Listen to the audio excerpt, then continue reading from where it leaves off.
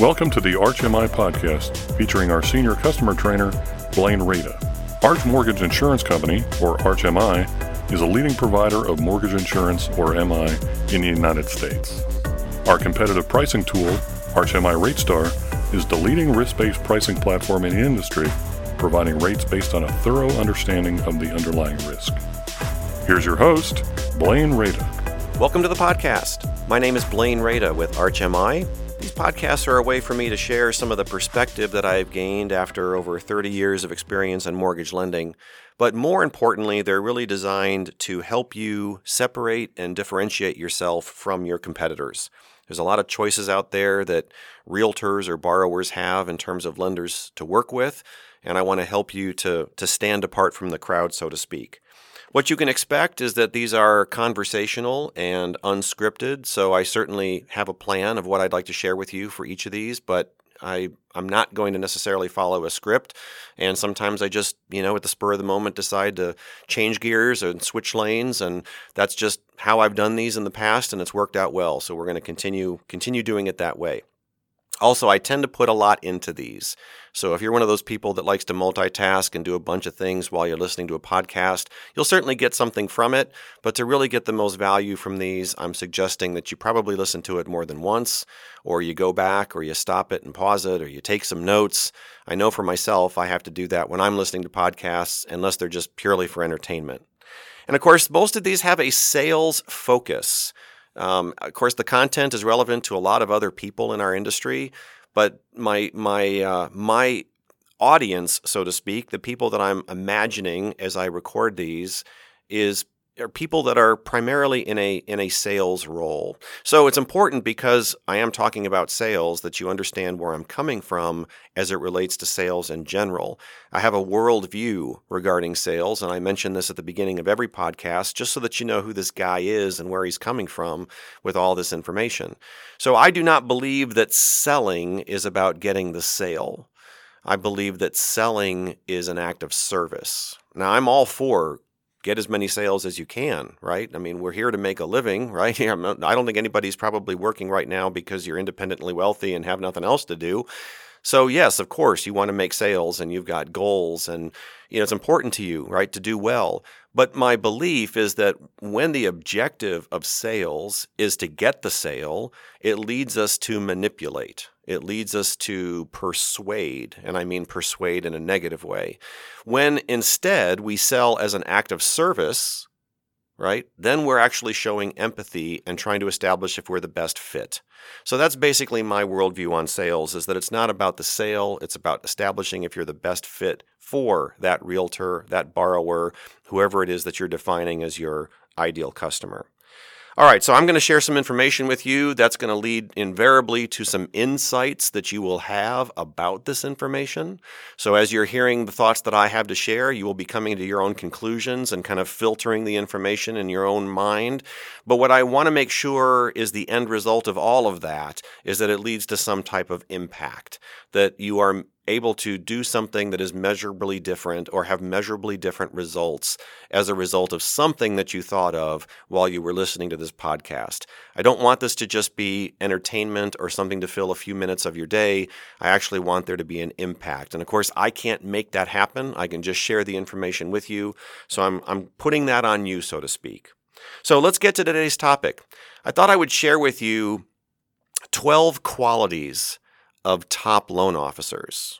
12 qualities of top loan officers. Let me first of all suggest who is a top loan officer. How do we define that person? So I thought about this, right? Who are the people who are the top in our industry? And I came to two realizations. They need to do a lot of business, right? Because loan officers are measured by productivity. How much business do they produce? So top loan officers would be people that do a lot of business. In fact, they do so much business that they have staff. They have a team. They don't do everything on their own because they have way too many people to take care of to literally be able to handle every step by themselves. So it's a lot of business, number one. But just as important, they are rated exceptionally high in terms of their service. Their customers, their realtors, they adore them. So to me, a top producer is someone who does a lot of business and is exceptionally good at what they do and has exceedingly high customer satisfaction ratings. Those people, and there are many in our industry, if you study them, which I've done, if you do a little bit of research, go on the internet. Everything on the internet is true. Okay, maybe it's not, but there is a lot of good information on the internet. There's been studies done. There's been consultants that have done the research. You can find information about, the best in our business, and you start to see common denominators. You start to see things that these people have in common. So this list of 12 qualities is kind of based on my own personal experience being in this business, my own experiences as a loan officer, my own perspective, if you will. It's also based on the research that I've done, right, to try to find out what is it about these top people that is consistent among them. And I've spent a lot of time at conferences and events. Either I've been speaking at them or I've been attending them. And it seems like a very common practice right now is to have like a loan officer panel. In other words, you bring up these rock stars and you just let them either talk or answer questions about how they do what they do. And that's a great source of information to actually hear directly from the people who are rock stars in our industry, the things that go through their mind and how they plan their work and their day and their business. So some of the information has come from being an observer of these loan officer panels. Now, these obviously are not the only traits, right? I'm only going to mention 12 things. So these can't possibly be the only traits that make people successful. Also, I would suggest that you use it as an inventory, right? So as you hear these, kind of rate yourself. However you choose to do that, 5 stars on a scale of 1 to 10, where would you put yourself with each of these traits or qualities? Because invariably, you're doing some of these things at a really high level already. And then there may be some of these things you really don't give much thought to at all. And then there's some that you do, but you probably don't do them really well, right? So you could get better at it. So I want you to keep an open mind, first of all. Because sometimes when we hear this kind of information, especially if you're already good at what you do, and I just have to assume that many of the people that listen to these podcasts, they are good at what they do, right? You are good at what you do, or you wouldn't take the time to listen to the podcast. So we have a tendency when we're good at what we do to filter out other good ideas. We kind of dismiss them like, oh, that's too simple, or that doesn't apply to me. Try to turn off that inner critic and really just let these 12 traits soak in. The other thing I want to make sure you do is that you don't beat yourself up, right? I don't want you to look at these and go, oh my gosh, like I've got so much room for improvement. Like, I'm not doing half of this stuff. Because the good news is you don't have to do all 12 of these things at a high level to probably increase your business, right? To improve how you're doing what you already do. It's just a matter of moving the needle on a handful of these that you determine are important to you. All right, so as I thought about these dozen and how I could organize them to share with you, I decided, you know what? Each of them has a key word. I'm just going to do it alphabetically, right? Just keep it simple. So there's no particular order to these. There's nothing that's more important on this list because that's going to be a personal choice, right? So I've kind of have a key word for each of them, and I'm just going to go through them alphabetically, and that's how we'll run through the list. Okay, so you ready? All right, so here we go. Number 1, key quality of a top loan officer, a top producer in our industry, is that they love a challenge. They love a challenge. This is not an easy business. There's a lot of problem solving that goes into doing this kind of work. And if you're not a person that gets excited by that, if you're not and again, I get that there are days when you just don't want one more challenge. I understand that. So I'm not suggesting that 24/7 you are looking for challenges. But what I'm just saying is that you have a mindset, if you will, where you like to solve problems, right? You like to figure things out. When a challenge presents itself, rather than getting, frustrated and upset and kind of crawling up into the fetal position, you actually want to try to figure out how to solve it, how to fix it. That would be trait number 1. Love a challenge. Number 2, attend closings. Now, that may or may not be a thing that you do in your given geographic area. How loan closings are handled, it is done differently in different parts of the country. However, there's been a lot of research done on the impact that simply being at the closing has on relationship, on perceived professionalism. I mean, it's actually very profound. If you look at some of the data that's been done, just the sheer fact that you are at the closing means a lot. And that is a best practice that I see many top originators try to do. Now, obviously, you may not be able to attend every closing of every loan you have. I mean, the implication if you're a top producer is that you've got a lot of business and a lot of things you're doing to get that business. And so you may not have the time to literally be at every closing. So if you can't be, I would suggest that you do the next best thing, which is to call the borrower. And heck, maybe even include the realtor, not in the same call, but also place a call to the realtor and walk them through the process, right? Now, realtors don't have to know what's going to happen because they've been to hundreds of closings, most likely, and they know the process. But the professionalism of you reaching out to let people know this is what you can expect, right? And most importantly, and if you need help, if something, if there is a question, if there is a concern, if there is a problem, not that we want to assume there will be, but here's how either I can be reached, or here's this other person that's going to take care of that. In other words, hold their hand and walk them through what's going to happen if you can't actually be there. The other thing about attending the closing that I think is significant is that a top producer realizes that the closing of the loan is not the end. It's the beginning. It's the beginning of what is to be a long-term relationship.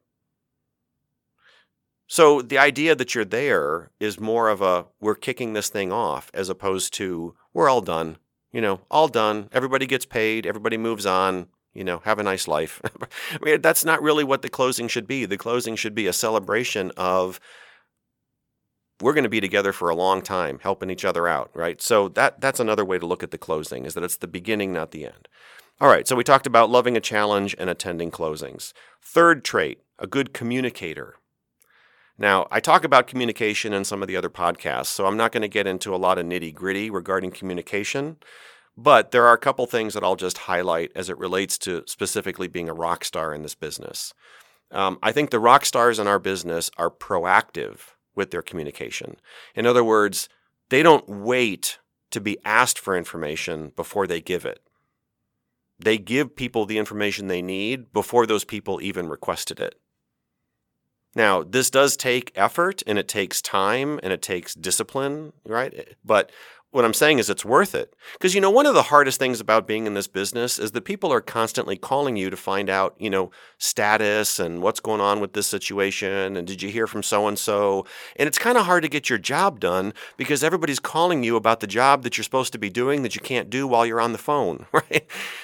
Or responding to emails if that's your preferred method. So what happens when you are proactive in your communication is that once people know that you are a person who will let them know what they need to know when they need to know it, they back off. Realtors in particular, who are very prone to, wanting to pick up the phone and say, hey, what's happening, won't do that if they know that you're a person that will let them know what they need to know when they need to know it. Right? So it may take a little while for people to understand that that's how you do your business, but once you have established that you are a proactive communicator, people tend to back off and let you do your work, which is a beautiful thing. The other thing I'll say about communication is make sure that when you're talking to people about what's going on in the mortgage, that you're talking about, not just the boat, but the journey, right? I mean, think about an advertisement, for a cruise. And what do you normally see on like a TV ad for a cruise? You see a bunch of emphasis on the boat itself, right? Like this is a spectacular vessel that you're going to be on, the food choices, the entertainment, the fun that the kids can have, right? I mean, it's all about the ship, but it's also all about the journey, the destination, the places you'll see, what you'll experience along the way. And so the boat in our world is the mortgage process. And I think we spend a lot of time talking to people about the mortgage process because that's what we're experts in. But make sure your communication is also sharing with people things that are also related to the journey, the experience, right? Their feelings. Good professionals in our business communicate both of those ideas. They're not just technical experts. They also have the ability to communicate kind of the things that are more important, for instance, to the borrower. Because the borrower honestly doesn't care about the nuts and bolts of a mortgage loan. There's bigger things that are, on their mind. All right, number 4, competitive. Now, I don't mean this in a negative sense, because I do think that competition can be negative. I've seen competition go badly many times, where somebody's drive to compete is so strong that they're willing to do anything that it takes to be on top, to be number one. That's not really what I'm talking about. But what I am suggesting is that even if it's just competing with yourself, you have a natural drive, right, to excel, to improve year over year, to get better at your craft, so to speak. And if that happens to mean that you become the number one salesperson, or you get into the President's Club and get to go to Jamaica, or all of the other kind of accolades and awards that could come with being on top, that's great. But I'm not saying competition for competition's sake. I'm saying you're competitive and that you're constantly striving to be better. Be better than you were before. All right, number 5, using a database. So what I've noticed about the best in our business is that they have a database that's probably at least 500 names. And these names could include people that, they've done business with, right? So like past customers. It could include prospects. It could include kind of ancillary people who are not directly maybe borrowers or people wanting mortgages, but it's other professionals in our industry. It could be peers or coworkers. In other words, they have this database, and keep in mind that, the names come and go. Right? A database is not a fixed thing. It changes over time. Names drop off, names get added. But if you have about 500 people in a database, what I see the professionals do is they use that as a method of communication to do 2 very specific things. And the thing that they're not doing with it is selling. In other words, they're not using the database to keep pitching and selling themselves. I mean, largely, these are people that have either already done business with you, or you already have a relationship with them, or are trying to build a relationship. So, I mean, there's really no need for you to be, selling yourself and jumping up and down, right? So they use the database to provide relevant, useful, valuable information. Things that would be important to whoever it is that they're sending it to, right? So they start to become a source of knowledge, a source of information. In other words, when somebody gets their email from that person, they don't just go, oh, another email from so-and-so and delete it, but they actually want to scroll through it and see, oh, what do they have to say this month? Because last month they gave me this really cool tip about such and such. So the database is used to actually provide knowledge and information to people on an ongoing basis. And I think the other cool thing that you can do with the database is you can acknowledge special days, right? Special occasions, people's birthdays, anniversaries, first year after buying the home. I mean, there's all kinds of things that you can do with the database that are kind of just a nice personal touch. But the most important thing they are not doing with their database is selling. Because if you're like me, and I'm assuming most of you probably are, the moment you start to get solicited over and over and over, especially from someone that you've already done business with, you either unsubscribe or you simply delete all those emails when they come in. So what you want is the opposite reaction. You want people to be looking forward to hearing from you because you're not selling. You're either recognizing them for something that's kind of special to them, or you're providing them with useful information. But the use of the database is what's critical, because without the database, you can't accomplish that. Okay, so we've covered 5, right? Loves a challenge, attends closings, good communicator, competitive, at least in a healthy way, and use of a database. Number 6, disciplined. Now, in episode 4 of this podcast series, I go into a lot more detail about discipline. I'll just say this about discipline in this one. It's how you execute your plan, right? Those daily things that you do to execute your plan, daily disciplines, if you will, are important. And the rock stars in our industry are disciplined. They have a plan and they work their plan. They don't just get up in the morning and randomly, knock into furniture and door frames as they wander through their home, trying to figure out what they're going to do that day. They know that if it's Tuesday morning, they do this on Tuesday morning. If it's Thursday afternoon, they always do this thing on Thursday afternoon. In other words, they're very organized, they're very structured. They have figured out what activities give them the most value, right? The most benefit, and that is their discipline. All right, that's what that word means in this context. All right, number 7, they are experts. Experts at not just the role of being a loan officer. The best loan officers are experts in a wide variety of things. In other words, they understand capital markets and how money, flows and moves in our industry. They understand underwriting. Now, not the same expertise as an underwriter, but they understand not just guidelines, but the nature of underwriting and how that's actually done and how they can help to influence underwriting decisions. And in other words, they have a broader expertise than someone that just does a narrow defined job description, right? So not only are they experts in what they do, they're experts in things that are kind of tangent or related to it. All right, number 8, they're lifelong learners. Well, you can check that one off because you're listening to this podcast, right? So I'm assuming if you're listening to this podcast, you're interested in learning no matter how good you are already. But that's just one example of what a lifelong learner does. They're constantly seeking out new information, trying to get better at what they do. By the way, those loan officer panels, if you ever have an opportunity, if you're at an event and they're going to have a panel of successful loan officers talk about what they do, it is well worth your time, no matter how skilled you already are. Even if you think you're better than half the people on that panel, it is still worth your time to listen to what they have to say. You never know when you're going to hear an idea that could completely change your business. Something that somebody else is doing that you've never thought of before. So I highly recommend that in your quest for lifelong learning. All right, number 9, they're self-motivated.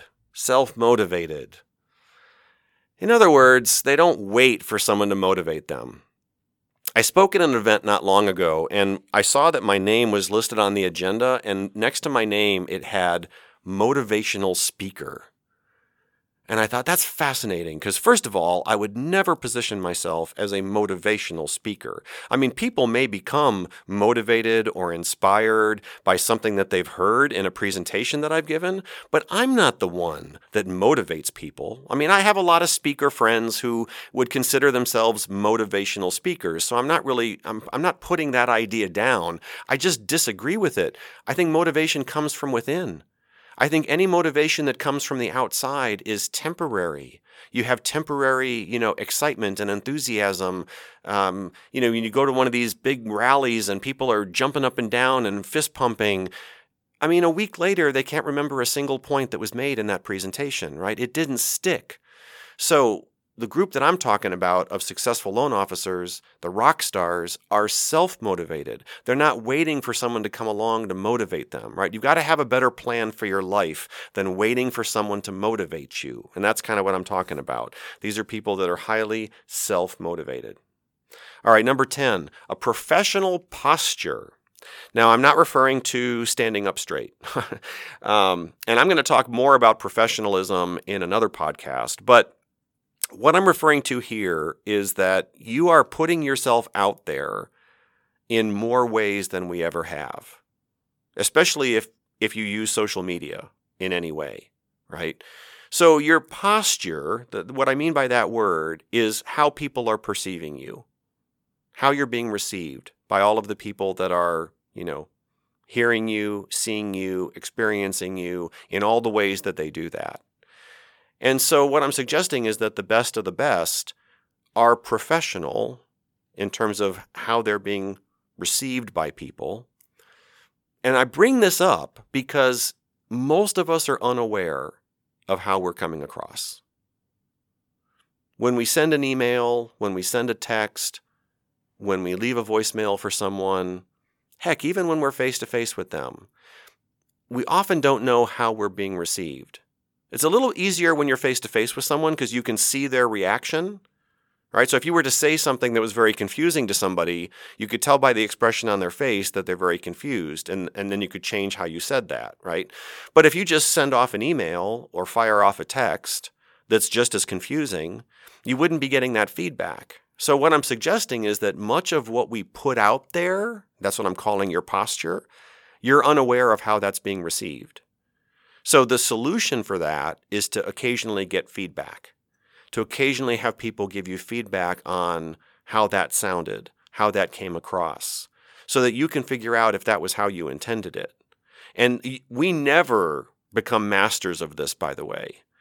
I mean, I consider myself to be a professional communicator, and I can tell you daily with some of the most significant people in my life, I'm not necessarily coming across the way that I thought I was or that I meant to, or right. So, I mean, this is like without feedback, without knowing how we're coming across, we don't get better.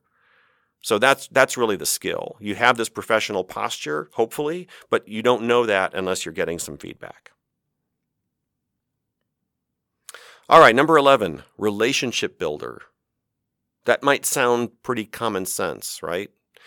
What I mean specifically is that these people know exactly where their business comes from, how their business came to them, and they cultivate those referral relationships as if their business depended on them.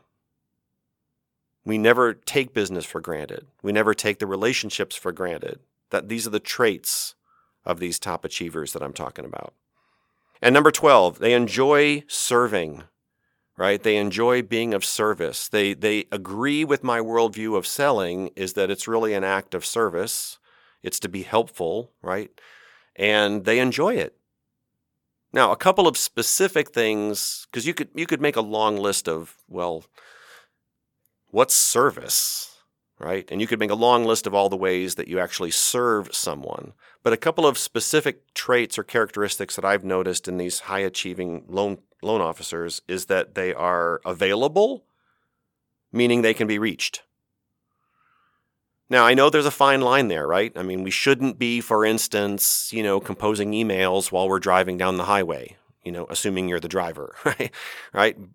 So you have to kind of take that being reachable, that being available, and make sure that you're not going too far with that whole idea, right? Some people take that to such an extreme that they never have a moment to themselves. They never have a moment with anybody else, honestly, that isn't interrupted because somebody's trying to reach them and they feel like they have to respond. But at the same time, they do take that very seriously, the idea that I should be reachable as much as possible. And then when I'm not, right, because we should all have times when we're not reachable, then they're responsive. So they get back to people, right? They don't leave people hanging. And again, some of this stuff may sound like, well, gosh, isn't that just common sense? I don't know about you, but I don't think common sense is always common practice. So here's what I would recommend. Take an inventory. Maybe go back and listen to these 12. Doesn't take you that long. Give yourself, a rating of some kind. See where there might be some weaknesses or maybe something that you're not even really thinking about at all. And just commit to making some improvement. Move the needle, so to speak. I can run through them really quick for you. The 12 qualities of top loan officers, in alphabetical order: love a challenge, attend closings, good communicator, competitive, use a database, disciplined, experts, lifelong learners, self-motivated, professional posture, relationship builder, enjoy serving. Just let these words sink in a little bit. See if there isn't some place where you can improve. All right. So I always ask at the end of these, please take a step. Please do something with this information. You've thought of certain things. You have certain insights as a result of spending a little bit of time with me. Do something with it. Take a measurable step that leads to a measurable result. Tell a friend. Let people know. If you find this information to be valuable, spread the news, right? Spread the wealth. Good ideas should be spread far and wide. And talk with us. Make sure at Arch that you know your account manager, that you frequently let us know how can we be of assistance, how can we help you with your business. And of course, from a selfish standpoint, I'd love to know what you think of the podcast. I'd love to know if there's topics that you'd like to hear that maybe we haven't covered, or what do you think of the topics that we have covered. So that's it for this episode. I hope that you found that your investment in time was worthwhile and valuable. This is Blaine Rada with Arch MI. Thank you for listening. Arch Capital Group Limited's U.S. mortgage insurance operation, Arch MI, is a leading provider of private insurance covering mortgage credit risk. Headquartered in Greensboro, North Carolina, Arch MI's mission is to protect lenders against credit risk while extending the possibility of responsible homeownership to qualified borrowers.